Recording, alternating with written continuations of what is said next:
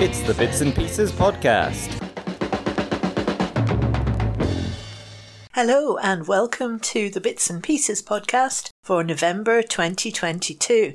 And a special welcome to any of our Mastodon followers. We've joined Mastodon.scot. It's a lovely server. We're really enjoying it. Nice community kind of feel and not run by billionaires. Well, compared to the last 2 months, this has actually been quite quiet politically. We've still got the same Prime Minister as last month. We've still got the same Chancellor. We've still got the same monarch. One thing's new though, and that is Scotland has been confirmed to be less than a colony in its standing within the UK. Thanks to the judgment of the Supreme Court, they said that they didn't consider us to be a colony because of all that democracy we've got, but we're not allowed to use the democracy unless Westminster gives us permission. And because we're not a colony, we have no right of access to the International Court of Justice to assert our right to self-determination. So it appears that our rights are actually less than those that we would have if we were a colony. So if we were in any doubt, know your place, Scotland. Obviously, we're not going to take this lying down. Both Marlene and I were at the Edinburgh and Glasgow demos on the day of the judgment. We're not going to cover that in this podcast because we're planning on doing a court case special as a separate podcast, so you can look out for that. This month, we thought we'd do something a little bit different. We'll focus in on the Opposition Day debate, which was a 6.5 hours extravaganza led by the SNP on the topic of can Scotland afford to remain part of the Union? So let's start off with what I thought was a great speech from Stuart Hosey, responding to a cliché-filled opener by the Secretary of State against Scotland. We had the Secretary of State for Scotland talking about funding delivered by the UK government. Indeed, the honourable gentleman, the member for Bamford-Buchan, spoke about a number of other UK policy decisions and certainly read out the cost of them.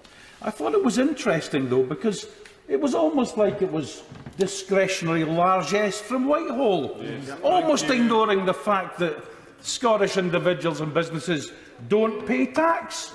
It's almost as if they don't realise almost every penny is borrowed, and the Scottish taxpayers contribute their full share to the debt repayment costs. And I find this extraordinary. And we heard other talk during the day about debt and the debt Scotland might have. The Scottish Government cannot borrow. It has no debt. All of the debt comes from the UK. The UK borrows all the money, no matter where it is spent. Whether it's a £500 million overspend on a single tube station, we pay our share of that debt. The reason I mention this, there is no union dividend. We then heard the Secretary of State make some extraordinarily disparaging remarks about education. Scotland has the highest proportion of people with a tertiary education. The best educated country in Europe. Instead of talking it down, why don't we celebrate the pupils and the students, the teachers and the lecturers, the schools and the colleges and the universities? The best educated country in Europe. He then went on, he must have been having a really bad day, to talk about crime. We've got the lowest... he's come in. Welcome, Governor-General. Take your seat. Scotland has the lowest crime rate since 1974. In England, it was reported in the last week, barely 5% of reported crimes in England even have somebody charged. To talk down the criminal justice system in Scotland while allowing that utter failure of the criminal justice system in England to go by the book is absolutely disgraceful. We then had the bizarre sight of the Better Together parties, the Tory-Labour coalition parties, pretending to dislike each other. When I see Labour's immigration mugs and their Make Brexit Work slogans, all I see is a red Tory, blue Tory, doesn't matter, they're exactly the same. We then had, I might not even get to my speech proper, Madam Deputy Speaker, we then had some straw men thrown up about how much Scotland's foreign currency reserve would have to be when we become independent. I checked. I checked, actually. The UK's foreign currency reserve is 6.4% of GDP. Ireland's is 2.7%. Finland's is 7%. Now, to be fair, Denmark is higher at around 20%, to be fair. How can it possibly be that a modern advanced economy with huge natural resources and a balance of trade surplus like Scotland would somehow uniquely be expected to be holding 50, 60, I think you spoke enough earlier on, 50, 60, 70, 80% of GDP in foreign countries? Of course I'll give way to my... Of course I'll give way to my right honourable friend. I'm very, very grateful to my honourable friend, and I'll see you later. But can I... he's making a very powerful speech, but it's probably worth pointing out to the House that the UK has a current account deficit of more than 8% of GDP. If there's a country that can't pay its way, it's the UK. This is absolutely true. You know, there will come a time when we have the referendum next year, when we can enter into proper and calmer, sensible debates looking at the minutiae and the technical detail regarding all this, and long may that continue. Basically, what we saw today, Madam Deputy Speaker, was a rerun of Project Fear. Project Fear 2. And before I do move on very briefly to what I'd prepared, I was struck by the comments from the honourable gentleman, the member for Chesterfield, who is also no longer in his place. At one point, he genuinely seemed to suggest that the determination as to whether or not Scotland should have a referendum should be based on opinion polls rather than real votes. I'll take 7, 8, 9, 10 mandates in a row over an opinion poll any day of the week. Anyway, I mentioned Project Fear 2, and it took me back to the 2014 independence referendum. And the Yes campaign, I think, was characterised by one thing. It was the absolute determination to answer every question, to provide as much information as possible to the people of Scotland. And we did this in the face of the constant refrain from unionism that there wasn't enough information. Even when detailed answers to every question were tripping off people's lips, still we were asked for more. And we tried to ensure the answers we gave, the future shape of the Scottish state, the policy for an independent Scotland, were to the best of our ability in the best interests of the people of Scotland and those in the rest of the UK. And nowhere was that clearer, actually, than in our proposals for what was then a formal shared currency and our determination to service a negotiated share of the UK's national debt. Both plans actually designed to protect sterling and stop the rest of the UK falling victim to a technical default on its debt obligations. And in order to provide that certainty, that clarity, that detail, we drew, if not exclusively, certainly very heavily on the 670-page Scotland's Future White Paper. But we need to recognise unionism behaved, the way unionism behaved, and campaigned differently and smarter this time. The first thing to recognise is, no matter how detailed and precise our answers were, unionism continued and will continue to ask the same questions over and over and over again to give the impression there are no answers. It was false then, it's false now. Secondly, we need to recognise unionism acted and continues to act in an irrational way. So next time, next year, whatever policy decisions are finally determined to be best for Scotland, they must not only be technically robust, they must be politically bomb-proof as well, which means no IndyRef 2 policy area can ever be held hostage by a Westminster veto. And thirdly, of course, while we must answer every question which the public put to us, we should make our fundamental case on principle and not detail, and that's why the first 3 papers published by the Scottish Government are first class. A mix of democratic principle and a vivid picture of what Scotland could be is hopeful, upbeat, and takes Yes campaigners away from the miserable drudge of unionist whitabootery that we saw in spades today, which so characterised the 2014 referendum. And one final thought at this point. We know how successful Scotland can be. Isn't it time unionism was finally challenged? Beyond Brexit, is this really as good as it gets? The first thing we have to do is to deliver Scottish independence, and second, in many ways, more importantly, describe the kind of Scotland we seek. Now, we've laid out the mechanism by which we'll deliver it. We've gone to the Supreme Court to test the legality of the referendum, and we've a wonderful fallback position that the next Westminster election will be a de facto referendum, meaning the Scottish people's voice will be heard one way or another. But to answer that second question, what sort of Scotland will we deliver? Well, the answer to that is actually implicit in the motion. Our critique of the botched, experimental Tufton Street economics which crashed the economy in the mini-budget is stark, and our demands for action to help those most in need is clear. But let me end by answering the question, what sort of Scotland do we seek, in a slightly more succinct way?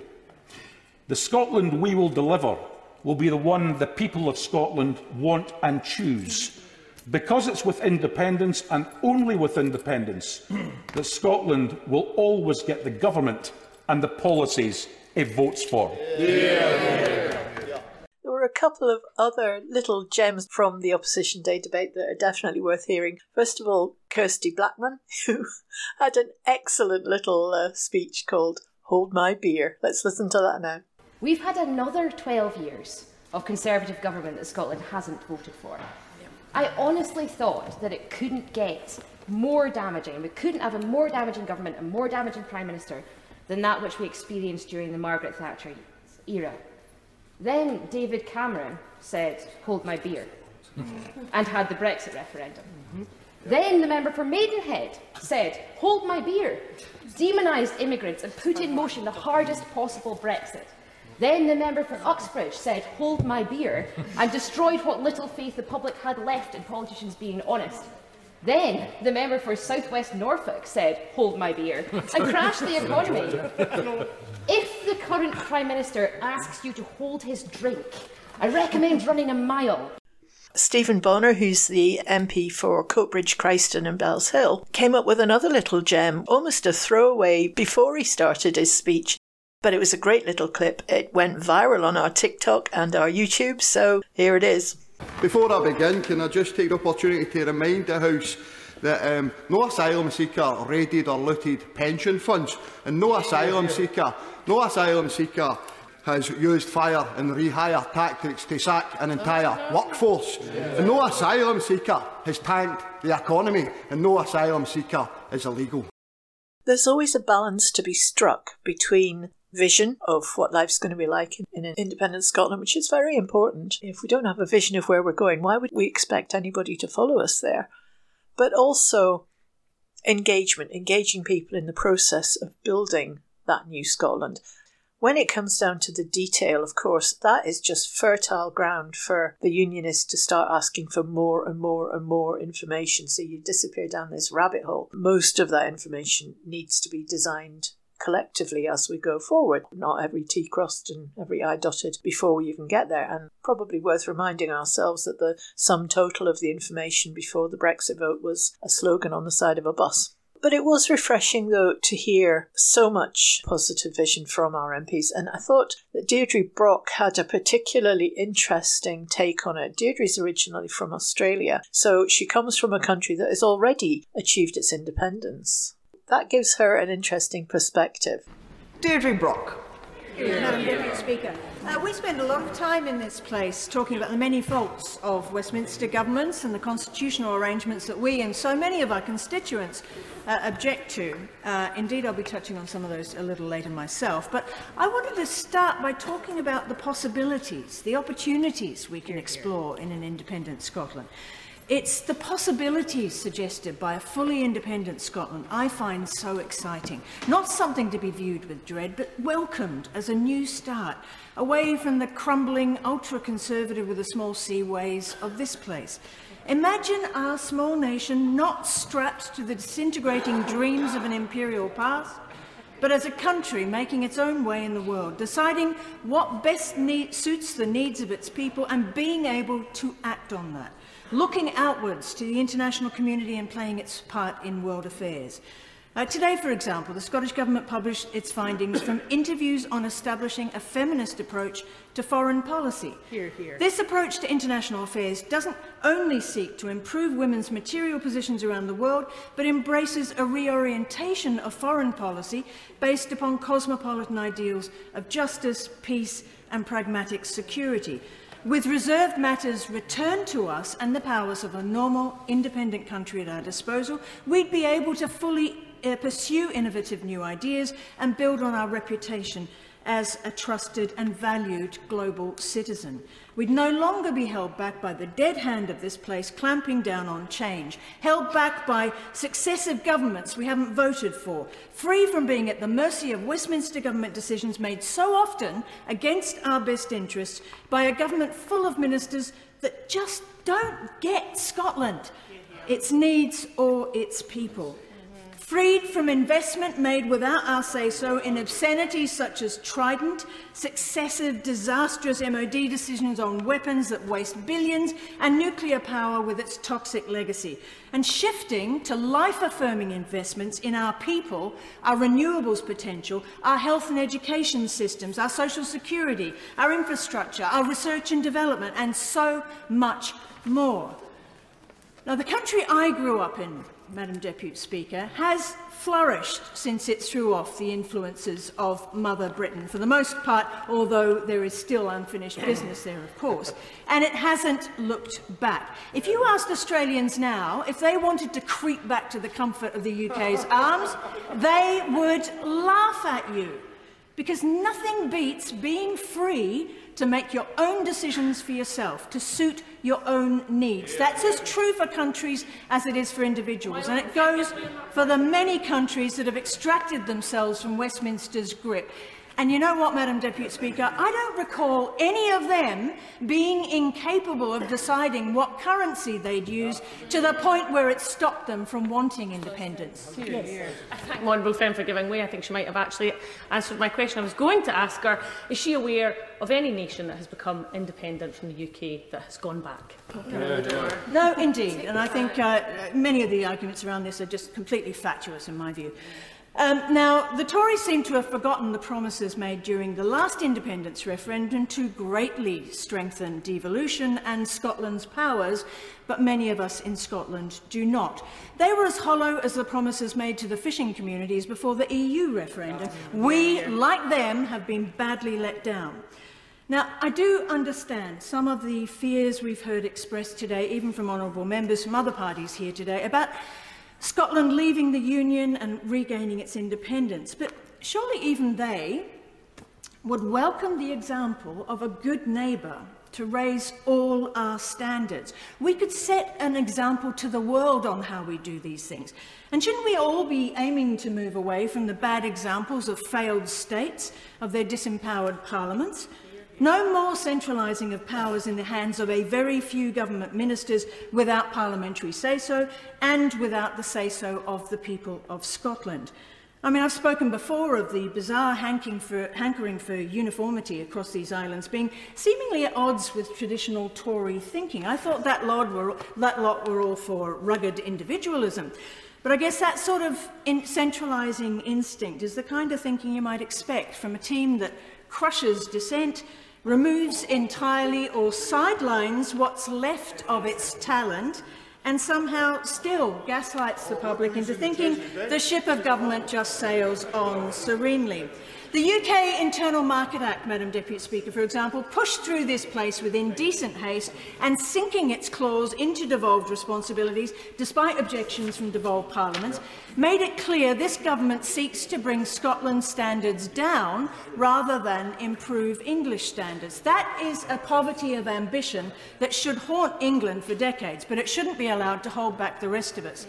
But under the myth of removing barriers to trade, the UKIM Act ignored those objections and sought to force Scotland and, of course, Wales into a lockstep union of diminishing standards and lessening protections, with a government determined to rip away what it calls red tape and the rest of us calls sensible precautions. That was not respectful co-decision making. It's interesting to hear the Minister getting a little bit irate about these points. This was not, despite all the many ministerial assurances otherwise, introduced with the intention of aiming for higher standards. Madam Deputy Speaker, I've sat in this place time and again been told legislation that appeared completely disadvantageous to Scotland's interests wasn't in fact so, and that we should simply trust in ministers' good intentions. And I have to say, I didn't believe them, Madam Deputy Speaker, and I was right not to. After Brexit removed us from the protections offered us by the EU, this government began chipping away at even the limited powers of devolution. The UKIM Act, amongst others, many others, have changed our constitutional arrangements without asking the people for their approval in a referendum. Although it has to be said they withheld their approval in the last Scottish parliamentary elections, where once again the Tories lost.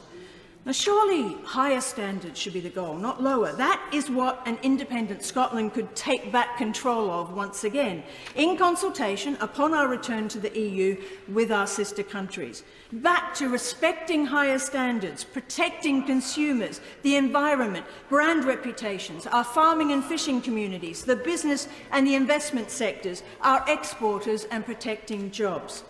After my PMQ today, another area we'll be able to look at once independent could be the influence of organisations with opaque funding sources that have wormed their way into our politics. We've seen the recent spectacular crash of libertarian ultra-right-wing ideas espoused by some of those organisations to gullible politicians just a few weeks ago. For a long time, UK politics has been dominated by a variety of so-called think tanks set up as a front that are opaquely funded and refuse to declare their financial sources. And it's suspected much of their funding could come from individuals and organisations based overseas, but it's very difficult to prove. Some may have been involved in the Cambridge Analytica scandal that may have contributed to the success of the Vote Leave campaign in the EU referendum. These are the kind of shadowy organisations we could have the powers to take action against in an independent Scotland. Not to stop their voices. The principle of free speech is something I'd like to think that we can all agree on in this place, but to make clear to the public their funding sources and the possible vested interests at play so the Scottish public is fully informed and not played for fools. But to ensure this, of course, we need a genuinely independent body to regulate elections. In February, the Electoral Commission took what was a highly unusual step of writing a public letter to the Tory government to say that the provisions in the Elections Bill were inconsistent with the role that an independent electoral commission plays in a healthy democracy. The Elections Bill, you might recall, sailed through this place regardless. That is extremely worrying, contrary to international norms, and I think we would do much better. We could take a much larger role in addressing the climate crisis and in fully exploiting our renewables potential. Clearly, the existential threat of the climate emergency lies low on the new Prime Minister's list of priorities. Even now, in the year the UK hands over the COP presidency, he demotes both the Climate Minister and the COP26 President from the Cabinet. In the meantime, new oil and gas licences are being issued, even as the government must now come up with a new net zero strategy by March, after the High Court ruled its previous plan was unlawful. Meanwhile, the equivalent of almost 100% of Scotland's gross electricity consumption is now generated from renewable sources, and yet we remain locked in an energy market in which the price of electricity is not tied to the price of gas. Our contribution to the international fight against climate change gives a further glimpse of what might be possible with independence. That's true not just in terms of our own actions to cut emissions at home, but also in the proactive role in convening efforts on the world stage. Many of the worst consequences of the climate crisis are being felt in some of the poorest regions of the world by people least responsible for its causes. It is very pleasing, then, that young people and women from countries in the Global South are being given the opportunity to attend COP27 in Egypt as part of Scottish Government-funded programmes. Scotland was among the first nations to put fairness and justice at the heart of our international climate action. The Scottish Government's trebled the Climate Justice Fund to £36 million, including a financial commitment of £2 million to address loss and damage, the first country in the world to do so. That will help to meet the costs that would otherwise be borne by island nations and low-lying developing states. The SNP Scottish Government also led an international coalition resulting in the Edinburgh Declaration, urging increased action to tackle biodiversity loss. It now has 244 signatories from governments, cities and local authorities representing every continent. That ambition, innovation and pursuit of justice which have characterised Scotland's climate policy and international engagement just shows you the potential and hope that independence offers us. I mean, that's what this place finds so hard to crush in all of us who have that dream of a better Scotland. Hope. All we lack now is that final crucial faith in ourselves and our abilities to get there. I so look forward to shaking the dust of this place off our shoes and embarking on that fresh new path with that wealth of talented people, resources, rich history and culture behind us, granting us fair winds and grasping those opportunities that await us very soon. Here.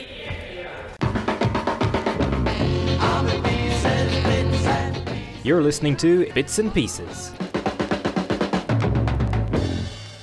Another favourite speaker of mine, Tommy Shepherd, always articulate, always interesting, and the Opposition Day debate was no exception. Thank you, Mr Deputy Speaker. I want to start with the Red Wall Tories. Our absent friends in the North are surely on a sticky wicket. For years, in cases decades, they have burrowed away in once solid Labour fiefdoms, angry at what was happening to their communities. They created a false narrative that these problems were the result of wanton neglect by their political opponents, rather than the inevitable consequence of being on the periphery of a capitalist economy which is over-centralised and under-regulated. Yeah. But they broke through in 2019. And they came here, tribunes of the people, champions of their communities. They came to this palace to press their case.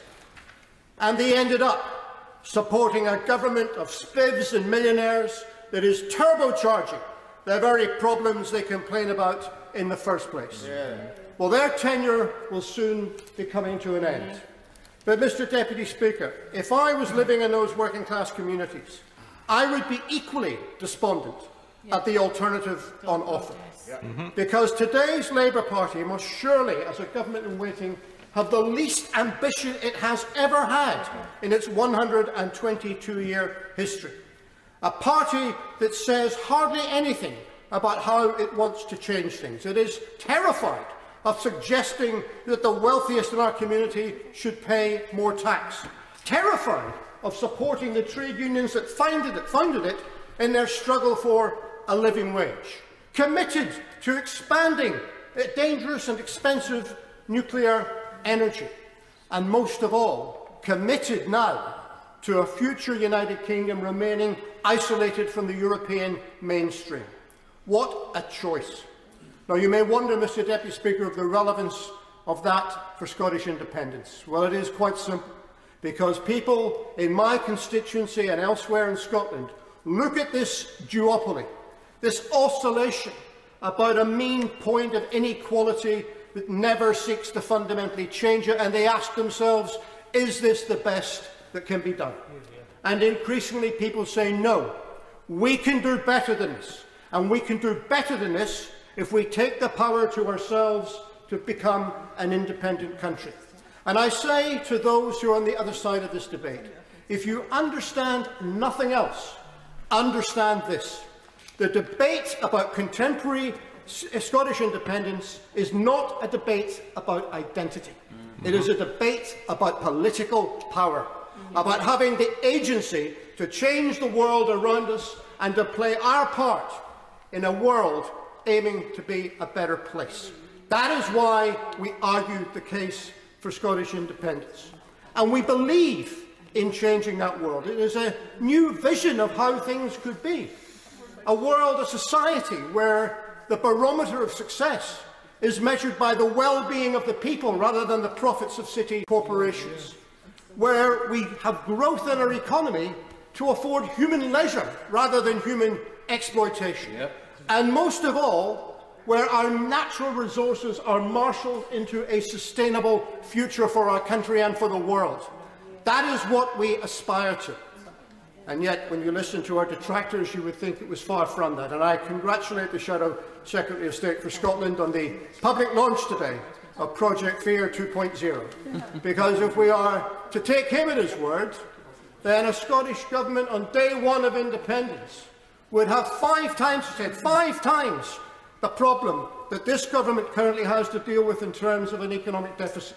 And a currency would, at the point of introduction, crash by 30%. Oh my God, well, who would want to even consider such a scenario? But of course, these things are not facts. They are not evidence. They are conjecture and supposition. And he makes his case, and in the flurry of the campaign rhetoric, he makes it very well. But that doesn't make it true. And to take the JERS figures as one example, which he placed a lot of emphasis on, he may be interested to know that the Institute for Fiscal Studies, no less, not a fan of independence, says that by next year, the structural deficit in the Scottish economy will be the same, more or less, as the structural deficit in the UK economy as a whole. Not a factor of 5 more. But of course, the most important thing about the JERS figures is that they are not a statement of account of Scotland as an independent nation. They are a statement of what a regional economy looks like within the United Kingdom.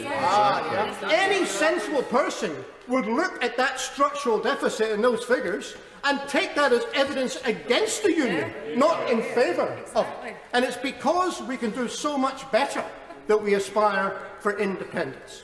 And it is, as others have remarked, it is just unbelievable, is it not, that a country like Scotland, which is blessed with enormous resources of renewable energy, with a talented and skilled workforce, with a thriving tourism and hospitality and cultural sector, leading the world in new technologies from biosciences to gaming, and also with our world-class academia. It is strange, is it not, that a country with all that going for it can be described as a basket case when it comes to self-government, and people suggest it cannot possibly afford it. Well, of course it can. Mr Deputy Speaker, this debate is called Scottish Independence and Scottish Economy for a reason. And that is because we know and we understand that we will not get a majority of people in Scotland to vote to become a self-governing country if we cannot argue that that will make things materially better for them and their communities in the medium to long run.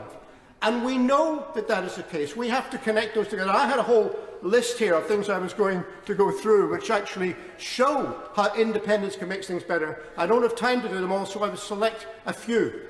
And these are the arguments and themes that are now being published in these Scottish Government documents that the motion refers to. I would advise colleagues to take the time and read some of them. And they are part of an ongoing debate that points out the consequences of independence on ordinary people and their livelihoods. Take, for example, and I think it's apposite because today is the day where the Trade Union Congress is petitioning and lobbying this Parliament.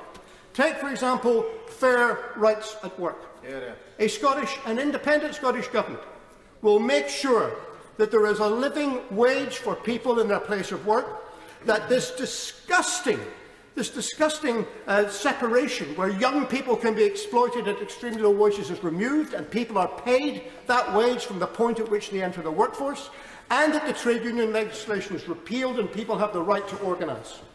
And we know we want to do that because we know that if the balance in the workplace changes and that becomes fairer, all the evidence shows that leads to a more prosperous and a more equal economy.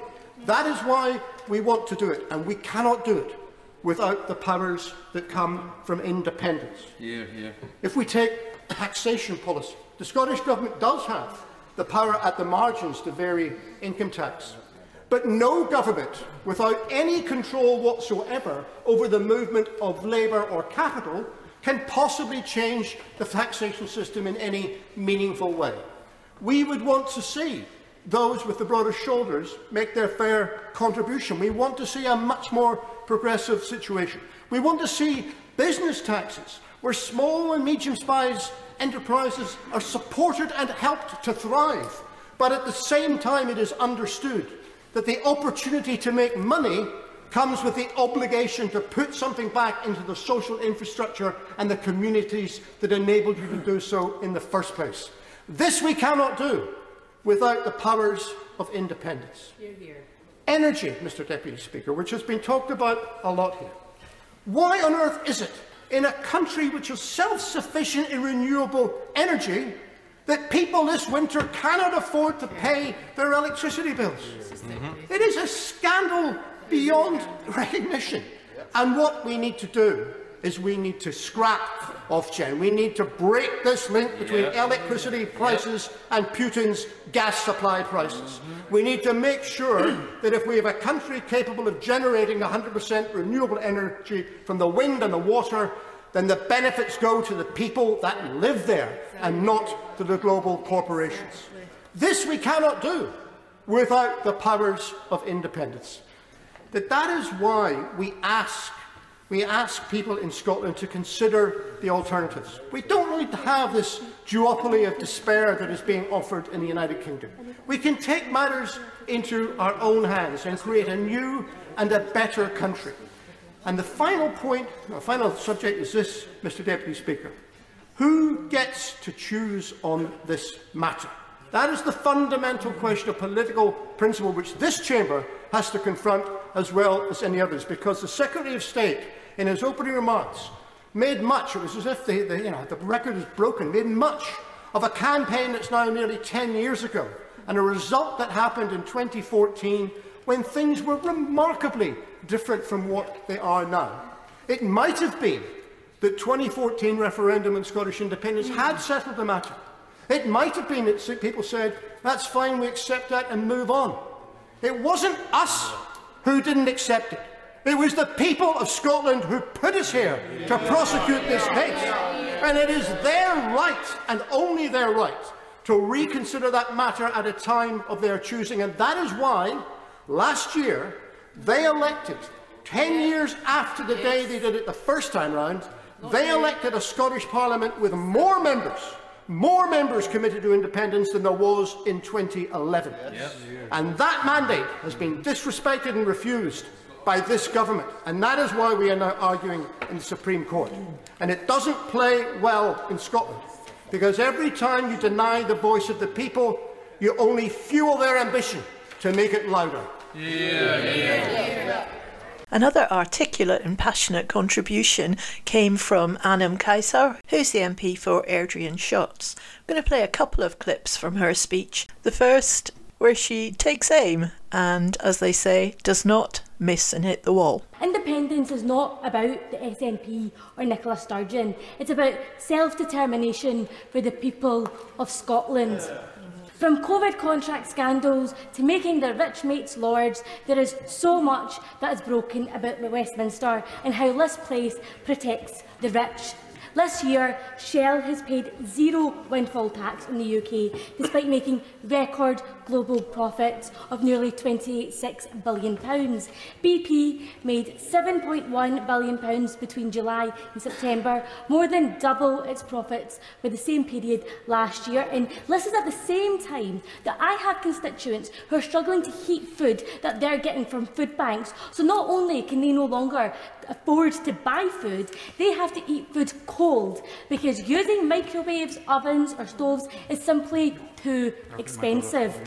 This isn't a national disgrace. It's immoral, it's evil and it's corporate greed backed by Downing Street that takes more and more for themselves and lines their own pockets and couldn't care less about the ordinary person. Now, Mr Deputy Speaker, this year in the multiple Tory leadership elections, actually, and who knows, we might have some more, the Tory candidates completely relinquished the fact that they were literally in government So they were making the decisions. They sat at the cabinet table and they've sat there for years. That lot have had 12 years in Downing Street. They've spent the last decade systematically dismantling the social security system and othering some of the most vulnerable in our communities. And it's equally hard to disagree with this next clip from Annam's speech. The UK economy and the financial mismanagement from Westminster is simply not working for Scotland. The Tories are delivering low productivity, stagnant wages, high inequality and high poverty rates. And we could use the full powers of independence to build an inclusive, fair, well-being economy that works for everyone in Scotland. And with independence, we can develop an immigration policy which aligns with the values of the people of Scotland. Westminster is broken, and this isn't limited to the Tories. The Labour Party, so my grandfather, my immigrant grandfather, always voted for the Labour Party. Yet recently we heard from their leader say that there's little difference, essentially, on immigration between them two. That is shameful. That's not something to be proud of. It's disgrace. And I am so proud of the rejection from these benches of the hostile, xenophobic, refugee and anti-immigrant policies from that side of the House. And there are already stark differences of asylum policy between both governments. So the Tory government was to send people who are literally fleeing war and persecution to Rwanda, whilst the Scottish government's new Scots refugee integration strategy is pushing a trauma-informed approach to ensure that the voices of those seeking asylum are placed at the heart of policy. Mr Deputy Speaker, no human being is illegal. And to quote Warsaw, you have to understand that no one puts their children in a boat unless the water is safer than the land. Very powerful stuff from Annam Kaiser there. Now on to our final clip, and this I thought was the best speech in the whole Opposition Day debate. It was delivered by Pete Wishart. Pete can be a bit of a controversial figure. There are certainly some lines he takes that I don't personally agree with, but every now and again he comes away with such a stunner of a speech that I just have to play this one in full. It is long, but I think you're going to enjoy it. I want to see if we can maybe do something different in this particular debate today, because these debates are always characterised by real polarisation. On one side, of course, we've got people who are passionately unionists who want to put the case. And of course, we here want to put the case for the independent Scotland. So I'm going to see if there's any place where we can agree, where we can maybe even set a set of principles where we can engage in this debate based on something that's approaching a consensus around the language. Now, I might not be successful, Mr Deputy Speaker, but I'm going to give it my best shot and just see how far we get with this. So I'm going to propose a few assertions just to see if the House will agree to them. And the first one I'm going to say is that Scotland would be a successful independent country. Surely all of us could agree to that thing. Scotland would be a successful independent country. I'm not so sure about the Labour front bench, because I put that to the honourable gentleman and he wasn't so sure. But even the most rabid, passionate Tory unionists surely wouldn't try to assert that the Scottish people, with all their history of invention, with all our history of creation, of all our history of innovation, imagination, would somehow uniquely fail amongst all the peoples in the world who have secured independence. They would uniquely fail in making a success of their independence. So can we all agree Scotland would be a successful independent country? Yeah, of course I do. I agree with the honourable gentleman. I'm delighted he's given away so early. This debate isn't about that. This debate is about the broken proposition that you are putting as a prospectus for that independent Scotland, and that's what we have demonstrated has holes in it. It's up to you to make that proposition, not us. And I'll respond to that challenge and thank the honourable gentleman, because I think I heard him say that Scotland would be a successful independent country. I think that's what he was saying. So what I've got, okay, right, I want to hear the honourable gentleman say that too. If you're looking for just that quote and to edit that out for video clip purposes, then I'm happy to oblige. But just as an independent Scotland or a separate Scotland could possibly succeed, would he also argue that an independent England or an independent Wales or an independent Northern Ireland would succeed as well, but not nearly as much as a United Kingdom? Yes, this is progress, Mr Deputy Speaker, and I now feel I'm on the right sort of track with this, because I think what we're getting across the House is the agreement to the assertion that Scotland would be a successful independent country. I have no doubts whatsoever that England, without Scotland's contribution through its resources, would be equally successful as an independent nation. I believe that somehow they would just about muddle through without our support, intervention. And, yeah, I hope they're going to get a clean sweep here now with the Liberals to agree to this, and I'm counting on the honourable gentleman to do that. I hate to disappoint the honourable gentleman, but if you took a straw poll amongst the pregnant mothers in Caithness who now have to travel over 100 miles to give birth in Inverness, and this has happened on the SNP's watch, he would get a pretty dusty answer. You see, I was going so well, Mr Deputy Speaker. I had the Conservatives agree to that. I think I had the Labour Party agree to it. But the Liberals just could not bring themselves to agree with the proposition that an independent Scotland would be a successful independent nation. It's unfortunate. I think we've had the Liberals, if that's okay with Honourable Lady. I think we'll do all right. I'll come back to her, because I've got other assertions to make. Now, I think we've all agreed that, other than the Liberal Democrats. Let's try another one. With all our resources, and Mr Deputy Speaker, I'm referring, when I speak about all our resources, let's include the good proportion of nearly all of Europe's oil and gas reserves, the greatest potential for renewable energy that exists in Europe, vast fisheries, a water supply that is the envy in the world, that Scotland has what it takes to be an independent country. Could we all agree to that? Here. Right, yes, let's see if she'll agree. Scotland has what it takes to be an independent country. Thank you very much. I thank the honourable member for giving way, but can I just perhaps point out that he misinterprets what all of us think. None of us have ever said that Scotland couldn't be independent, but that the people of Scotland, when given the choice, have voted no because they feel their future is better within the United Kingdom. Again, I think that's a bit... Can I just say that's just a little bit more encouraging, because I think we're moving towards the assertion that Scotland would be a successful, and that Scotland has more than what it takes to be in a... Perhaps we could even suggest, I'll try this one, just throw this one just a little bit, a wee bit further on this theme.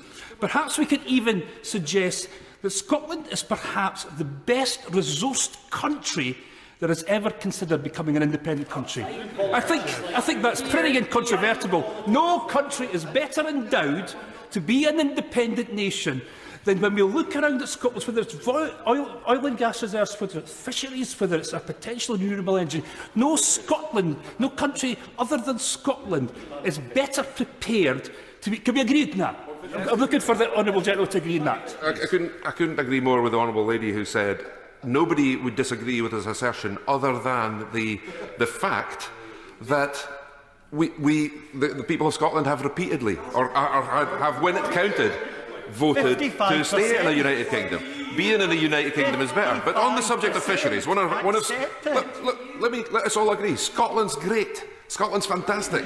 Scotland within the United Kingdom, it's even better. Yes. But will he confirm that an independent Scotland, under the SNP's proposals, when he talks about fisheries, would be to rejoin the EU and therefore rejoin the common fisheries policy? I'm so grateful to the honourable gentleman for raising the EU, because what I want to say now, and I'm sort of suspecting that I'm not going to get the same range of agreement around the House when it comes to this particular assertion.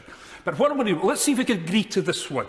That the only way for Scotland to be a member of the European Union is to become an independent nation. Can we all agree with that? No.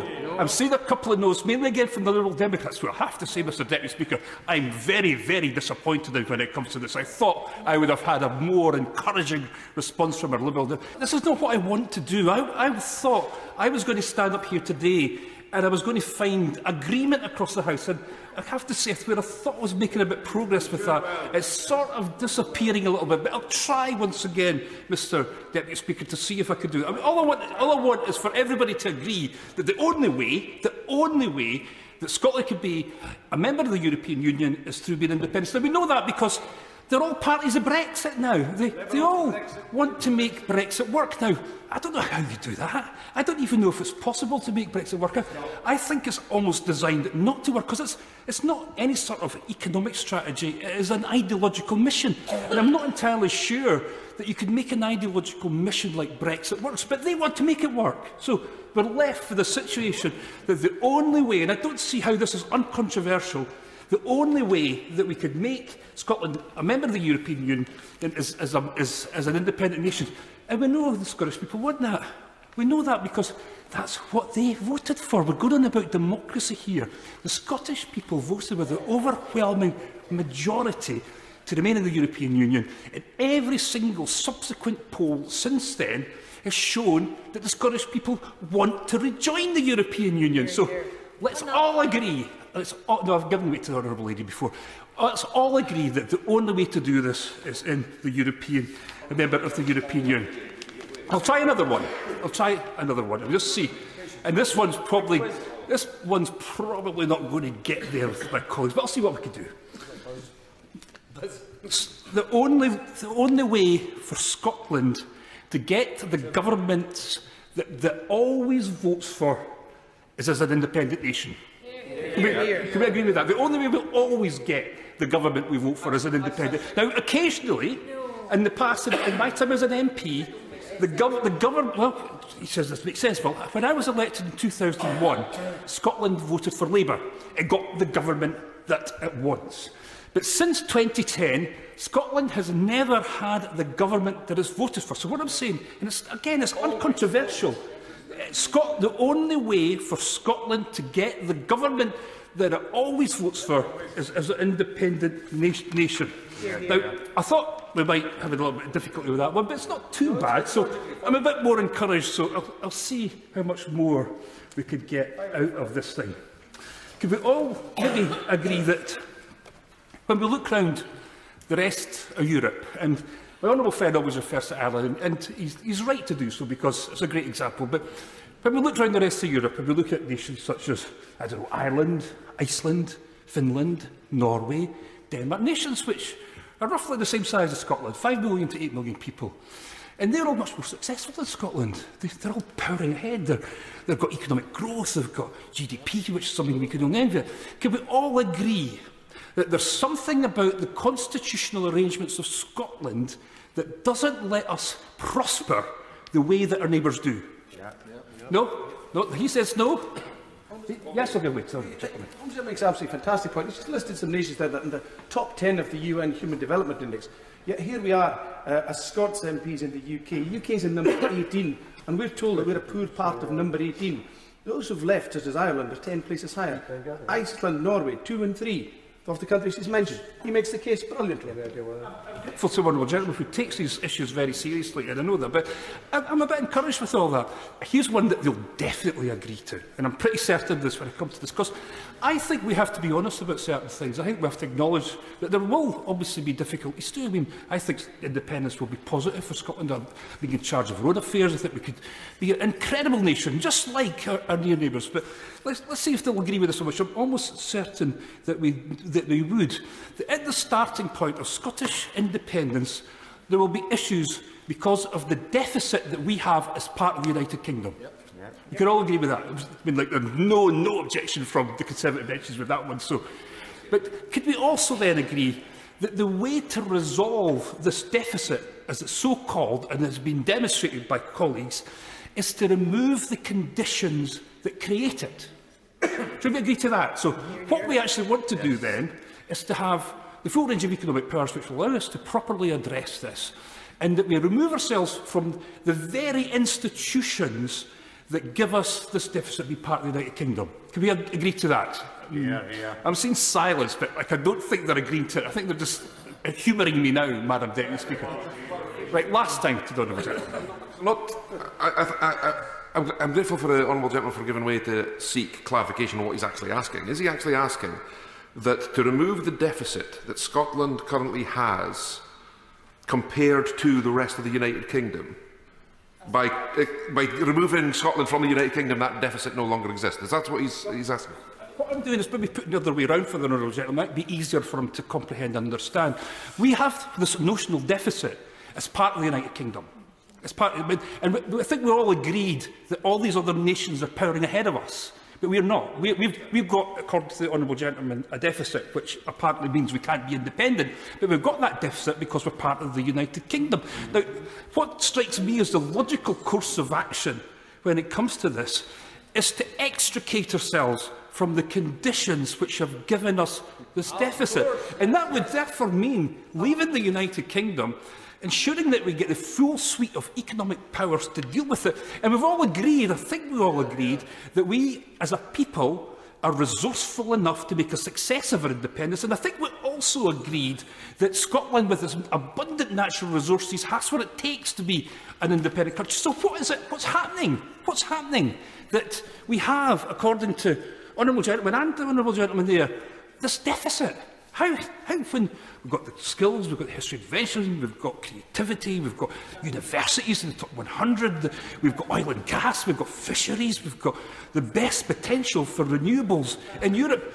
Why have we got a deficit? Now, I don't know, it's maybe I'm just not getting it, but I seem to believe and sense that it's to do with the constitutional arrangements that we find ourselves in.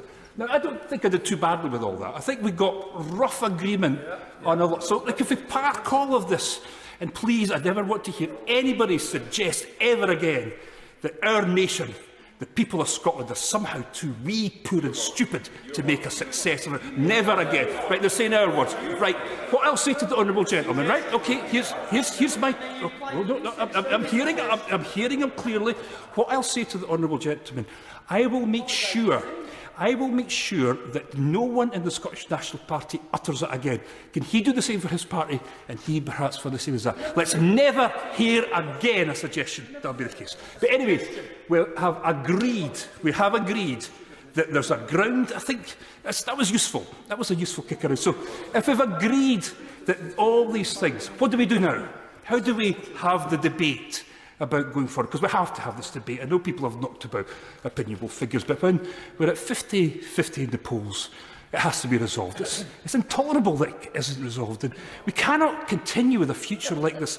We have to resolve this as an issue. And I know everybody says 2014 we had a referendum. Yes, we had a referendum. But like Scotland in 2022 is an almost different country entirely from 2014. The United Kingdom is unrecognisable from 2014.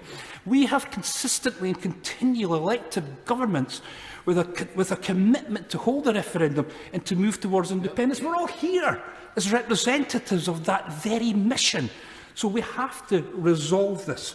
So my last plea when it comes to all of these things is demonstrate, let's all demonstrate to the Scottish people that we're not some sort of hostage within the United Kingdom, that we are the equal partner that everybody talks about, that was described so eloquently during the last independence referendum, during the campaign, that we were to lead Scotland, as my right honourable friend said. These were all these things. So let's test this. Let's have this debate, because all the pillars of the Better Together campaign, the things that sustain this tent that they put under, the tent that accommodated both Labour, both Tories, which was so catastrophic for the Labour Party, the fact that the honourable gentleman is the only member of the Labour Party here, dreadful for them, a terrible experience for them. But all those central pillars are gone, and it's collapsed. The case for staying in their union is gone, and it's gone particularly when we observe the crisis and chaos of the last few weeks.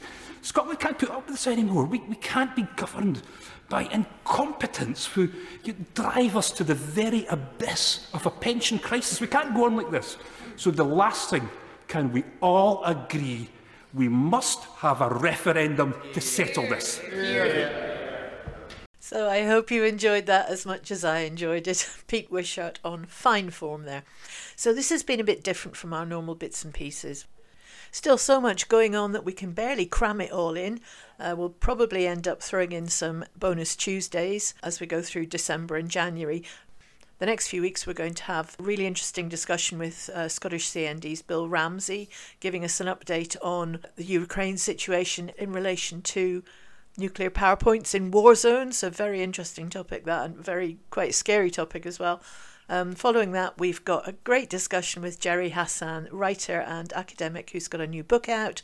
The week after that, we drop in on a meeting that the Radical Independence Campaign and Our Republic had, planning to mark the King's coronation in some way. Intriguing. We'll also try and squeeze in at least one court case special and the First Minister's press conference. So plenty going on. New episode every Friday. And if you drop into our Indie Live Extra YouTube channel, you'll find all sorts of extra video goodies that go along with our podcasts.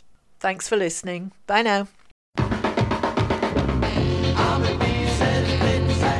You've been listening to Indie Jigsaw Bits and Pieces.